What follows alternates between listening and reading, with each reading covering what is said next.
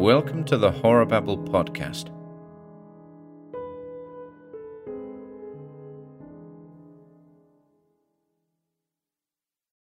House of Hate by Allison V. Harding. Ambrose Timothy was seemingly a man of meekness, who seldom found the courage to satisfy even that sort of curiosity that is neither feminine nor morbid, but natural. Take the house next door, for instance.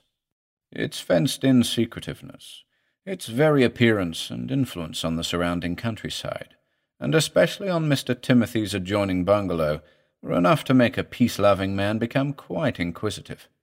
But none of this seemed to bother Mr. Timothy, as he limped around, puttering in his neat beds of larkspur, roses, snapdragons, and zinnias.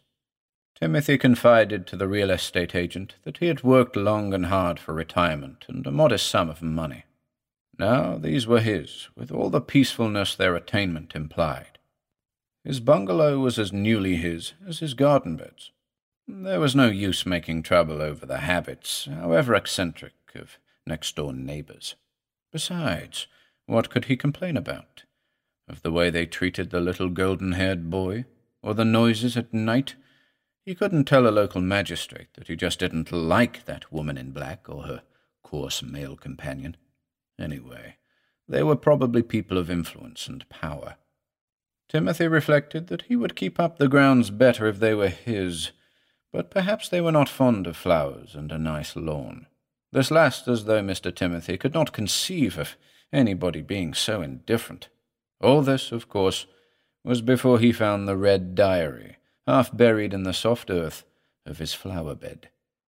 3 months ago, when Timothy had come here, he recalled that the enterprising young real estate lady had steered him away from the side of his prospective property that bordered the strange Paquin house, its forbidding aloofness protected by a high iron fence.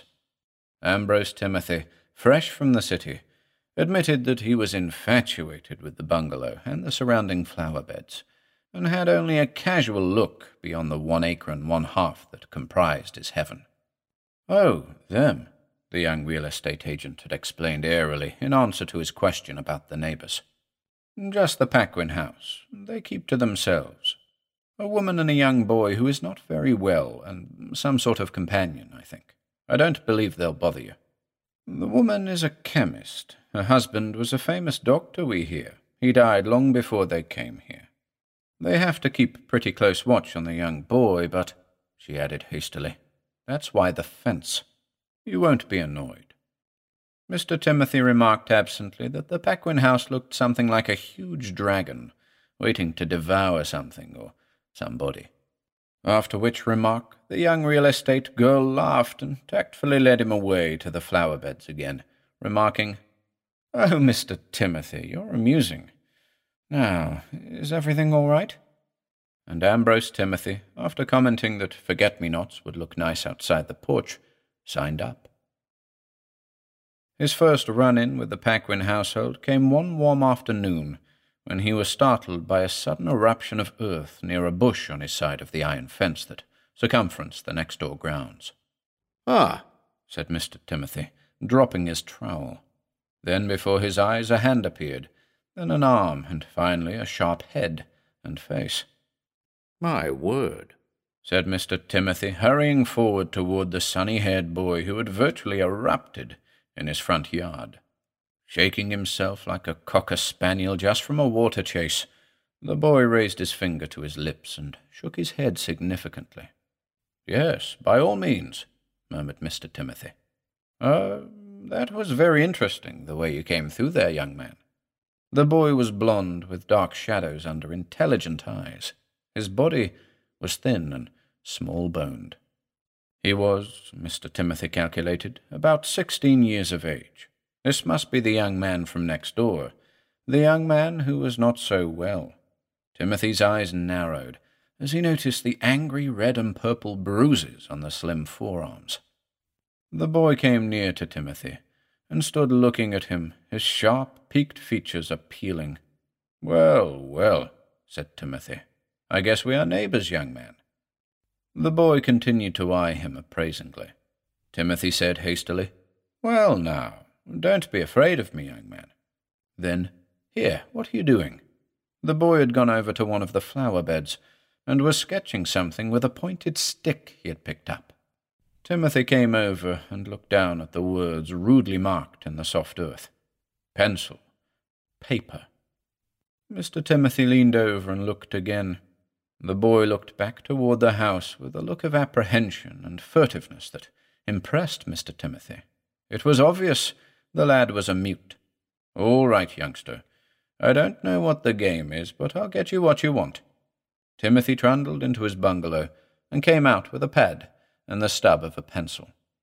These the boy took and began to write feverishly. When he had finished, he handed the note to Mr. Timothy.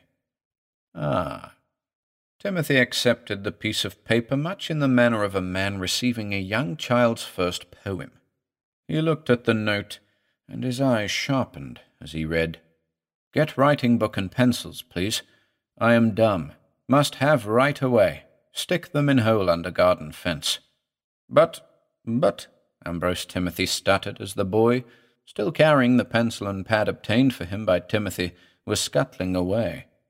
Before Timothy could find any words, the boy had burrowed under the fence and was busily engaged on the other side, smoothing over the ground. As Timothy watched, the young boy barely finished this and turned toward the house with the pad and pencil now concealed behind his back, when a tall woman swept around the corner of the old house and spied him. There you are, Martin. Up to your old tricks, eh?" The woman came closer as the boy slunk along like a dog anticipating a beating. Evidently, she hadn't spotted Timothy peering through the iron-grilled fence. The woman stopped. Martin stopped too, his hands behind his back. "Martin!" the woman screeched. "Martin! What is it you have behind your back?" The boy's only answer was a hopeless shrug. As the woman advanced on him, the boy edged away. Then the woman called at the top of her voice, "Rippick! Hey, Rippick, here!" There was a harsh male answering call, and then from the house came a man who at first look appeared to be a servant. He had on clothes that appeared too small for him. His arms crept down from the sleeves of his coat and hung, almost self-consciously, down by his knees. His chest and shoulders were immense. "Yeah?" Mr. Timothy heard him answer. Certainly this was not at all the way country estate servants should reply to their mistresses. "Rippick, the boy here has something behind his back. He's up to his old tricks, Rippick." "Yeah," was the laconic answer. Timothy edged nearer the fence as the two elders closed in on the young boy. Finally the man, with a quick jump, grabbed the boy and forced his arm into sight with a cruel wrench. The pad and pencil came to view. It seemed a pretty brutal way to treat a sick boy, Timothy reflected as he watched, edging further forward until his face was nearly pressed against the railing separating the two properties. But it was no more than he would expect from these two. "Paper and a pencil you got, eh?" said Rippick in his longest speech to date. Then, with an effortless cuff, he sent the boy reeling to the ground. The woman had the pencil and pad after scrutinizing them, and was stuffing them into her dress when she noticed Timothy watching on the other side of the fence. She said something in a low voice to the man, and he turned like a cat to also stare at their spectator. Somewhat embarrassedly, Ambrose Timothy pulled himself to his feet and stood there grinning sheepishly. He cleared his throat. "Hello," he said. The woman came over toward him, her face sharp and questioning. "I'm Mrs. Paquin. You live next door now?" "Yes, ma'am." Timothy bowed. "I guess you gave Martin the paper and pencil." It was a statement rather than a question. "Yes, ma'am, I did. I'm sorry if that was wrong." The woman looked back to where the boy was now picking himself off the ground from Rippick's blow. The barrel-chested man was standing over the lad with one huge hand clutching the boy's slender arm. She turned back to Timothy and smiled in a manner meant to be reassuring and neighborly. "Well, you see, Mr. Timothy. Mr. Timothy, The boy's not very well.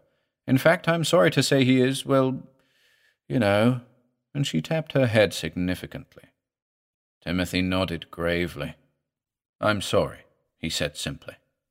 "They don't like him to have certain things. It excites him to write, so we have to keep all sorts of writing materials away from him on their orders."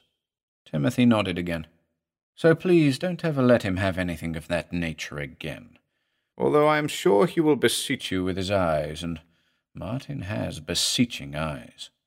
The woman turned with a smile on her face. The boy, still held by Rippick, was standing there, just looking at them. She called, "Bring Martin over here, Rippick." The man responded, and led the lad over to the fence. "The young lad was born speechless. I adopted him," the woman explained. "This man is Rippick. He helps me." She said the last almost as an afterthought. Timothy nodded acknowledgment. "So then, Mr. Timothy, never put anything through the fence for the boy again." Ah, so she didn't know the youngster had found a way of burrowing under the fence.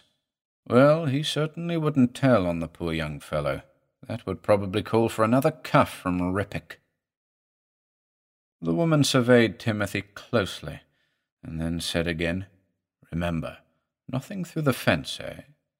She smiled, as though sealing the pact. All the while they had been talking, the boy's eyes had never once left Timothy's face. Never once, and as the woman herself had said, Martin had such beseeching eyes. Trying to get the conversation on a pleasanter subject, Timothy launched out enthusiastically. "You know, Mrs. Paquin, you've got splendid grounds for flowers. I should think you'd want to experiment a bit with them." "Flowers? Experiment with flowers?" She threw back her head and laughed and laughed. "Well, I meant," said Timothy lamely, "that it's such fun to create things. I know I'm just here from the city, and I find that it is really splendid to get out into a garden and putter around. I should think you'd want to in your place." He pointed proudly at his own neat beds.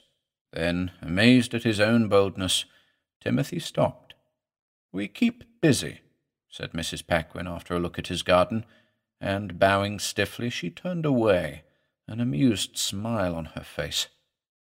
As the three walked away from the fence, Timothy noticed that on one occasion they looked back, and he could hear Rippick's voice contemptuously say something about flowers. That had been Timothy's first and only run-in with the people next door.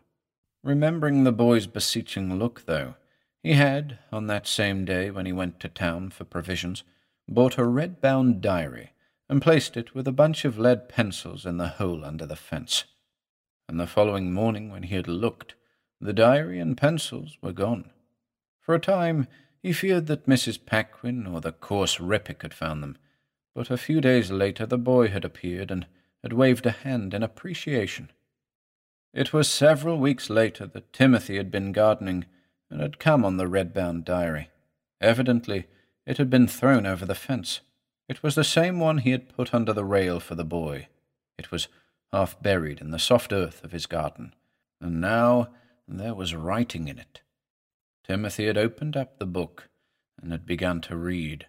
Finally, he retired inside the house, and his fingers drummed nervously as he reread the words scribbled there.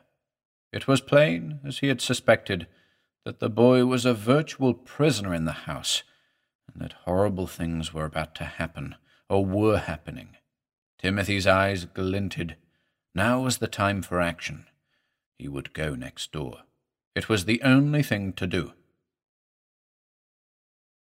It was late afternoon as Timothy went out on the road and pushed the bell button on the huge old-fashioned gate that guarded the frontage of the property. He rang several times, and then when there was no answer, he shouldered at the grill. It was open, and Timothy slowly went in and walked hesitantly toward the house. He reached the front door and let out a loud halloo. There was no answering sound. Despite the warm air, a chill struck Timothy as he raised the great brass knocker. Finally, in answer to his pounding, Mrs. Paquin came to the door. She was, as always when he had seen her, dressed in severe black. She looked distraught, her face a tableau of evil. She stood for a moment regarding him. "Well?" "Mrs. Paquin, there's something wrong I'm afraid I've done," Timothy blurted out. "It's about the young fellow, Martin." Mrs. Paquin stepped aside and said, "You'd better come in. I can't wait out here with you." As Timothy followed her into the dark old house, he noticed for the first time that over the darkness of her dress she wore what looked like a tourniquet on her arm. He followed her down a stone stairway into a cavernous cellar. As soon as she reached this room, she sank down on a pallet in the corner and said again, "What is it, Mr. Timothy? What about Martin?" Ambrose Timothy noticed that Rippick was in the corner too, grinning wolfishly at him. His powerful forearm was bare, and just over the elbow was the black band of a tourniquet, twisted tight. The room smelled strangely from must and chemicals, and the wood-burning fireplace back of Rippick. Mrs. Paquin noticed Timothy's eyes and spoke up. "We've had a little accident. We do some of our work in this cellar, and it's infested with spiders, some of them of a poisonous nature. You're not familiar with medical methods of treating spider bites? Ah, well, of course not. However, we have adequate equipment here, I think." Rippick grinned wolfishly from the corner in which he sat.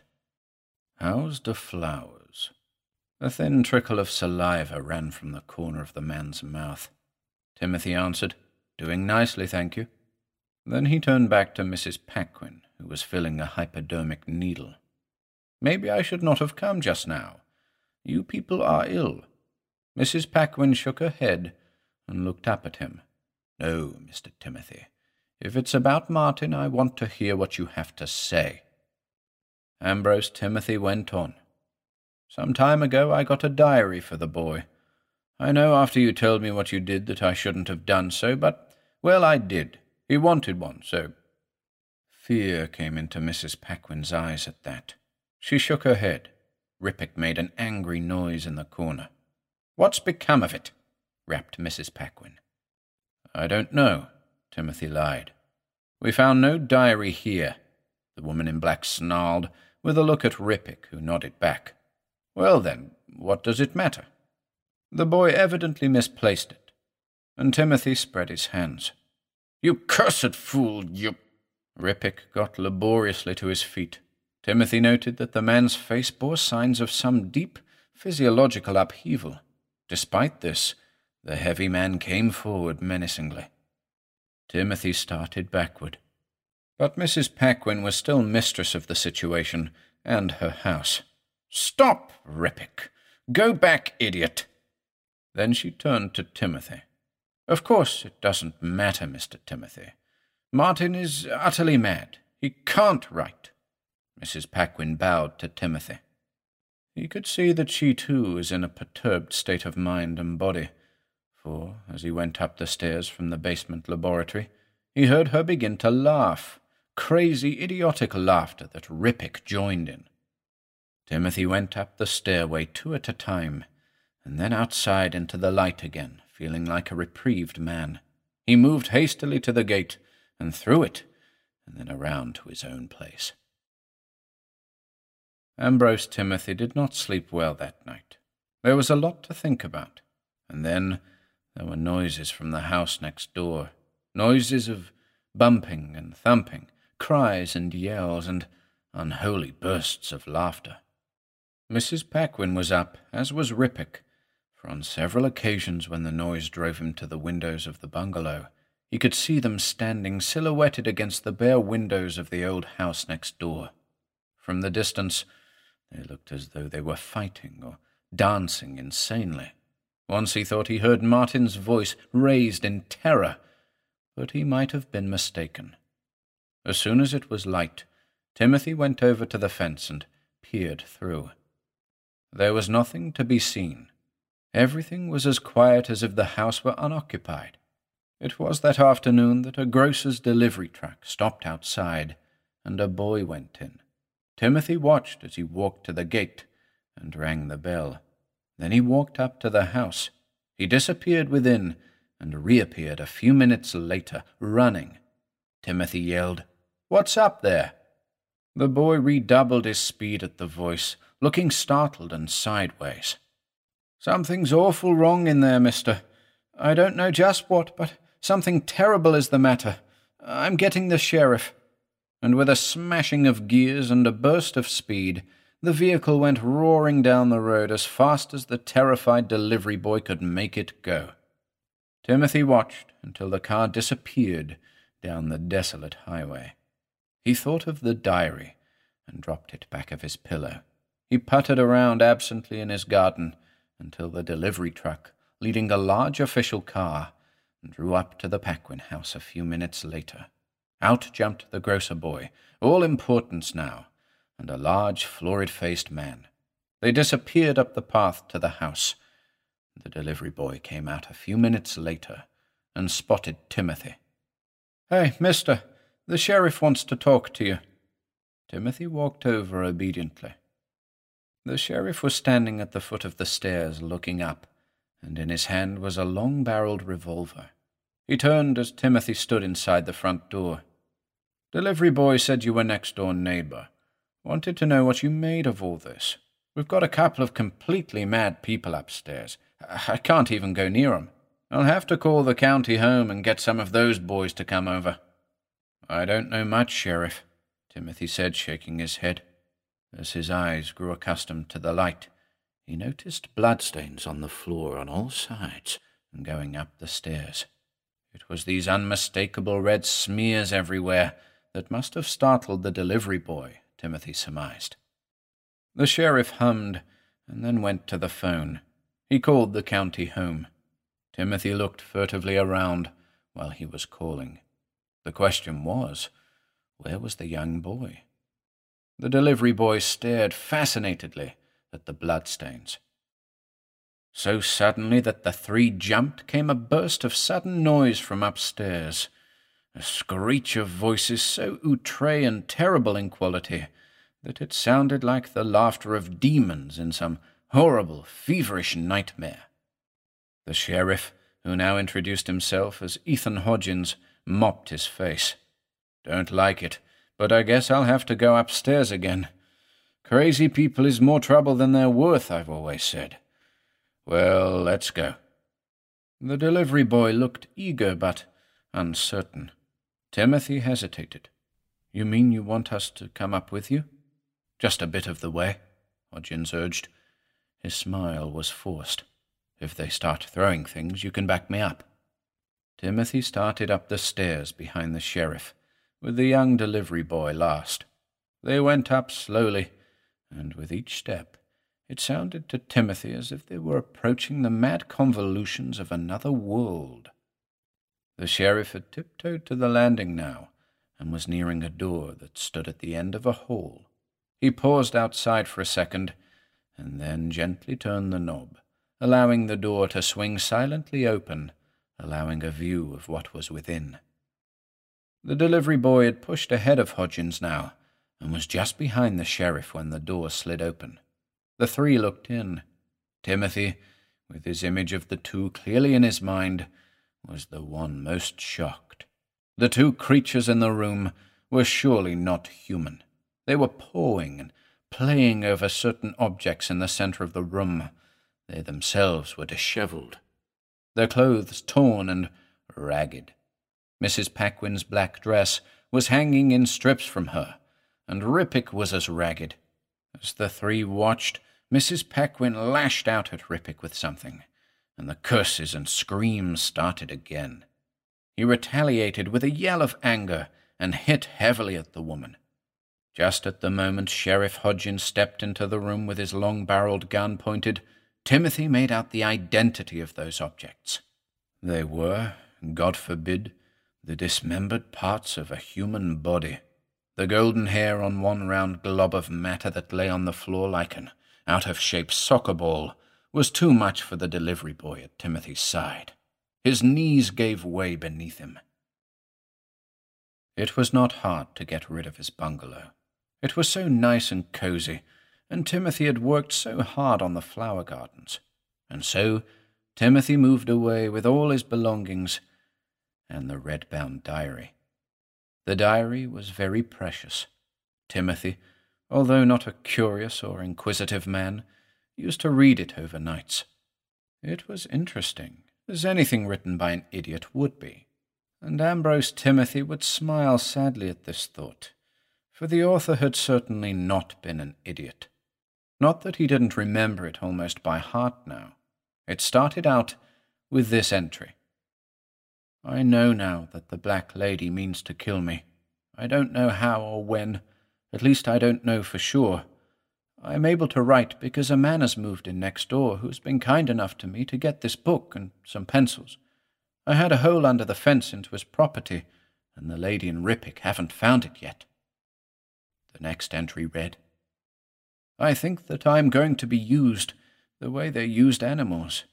Something goes on in the cellar that they have never let me see. I have known since they brought me here from the school that they were interested in some form of science, but I never have been sure just what type. I've seen books around on the glands. I think they experiment with glands. And I have heard them whispering and laughing about me.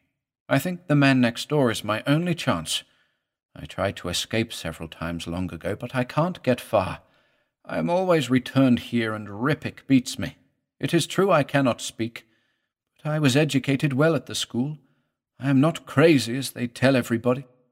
I suppose all of this is silly, that I am counting so much on this neighbour. He is a little fellow with a limp and a funny wrinkled face like a mask, and seems only interested in his gardening.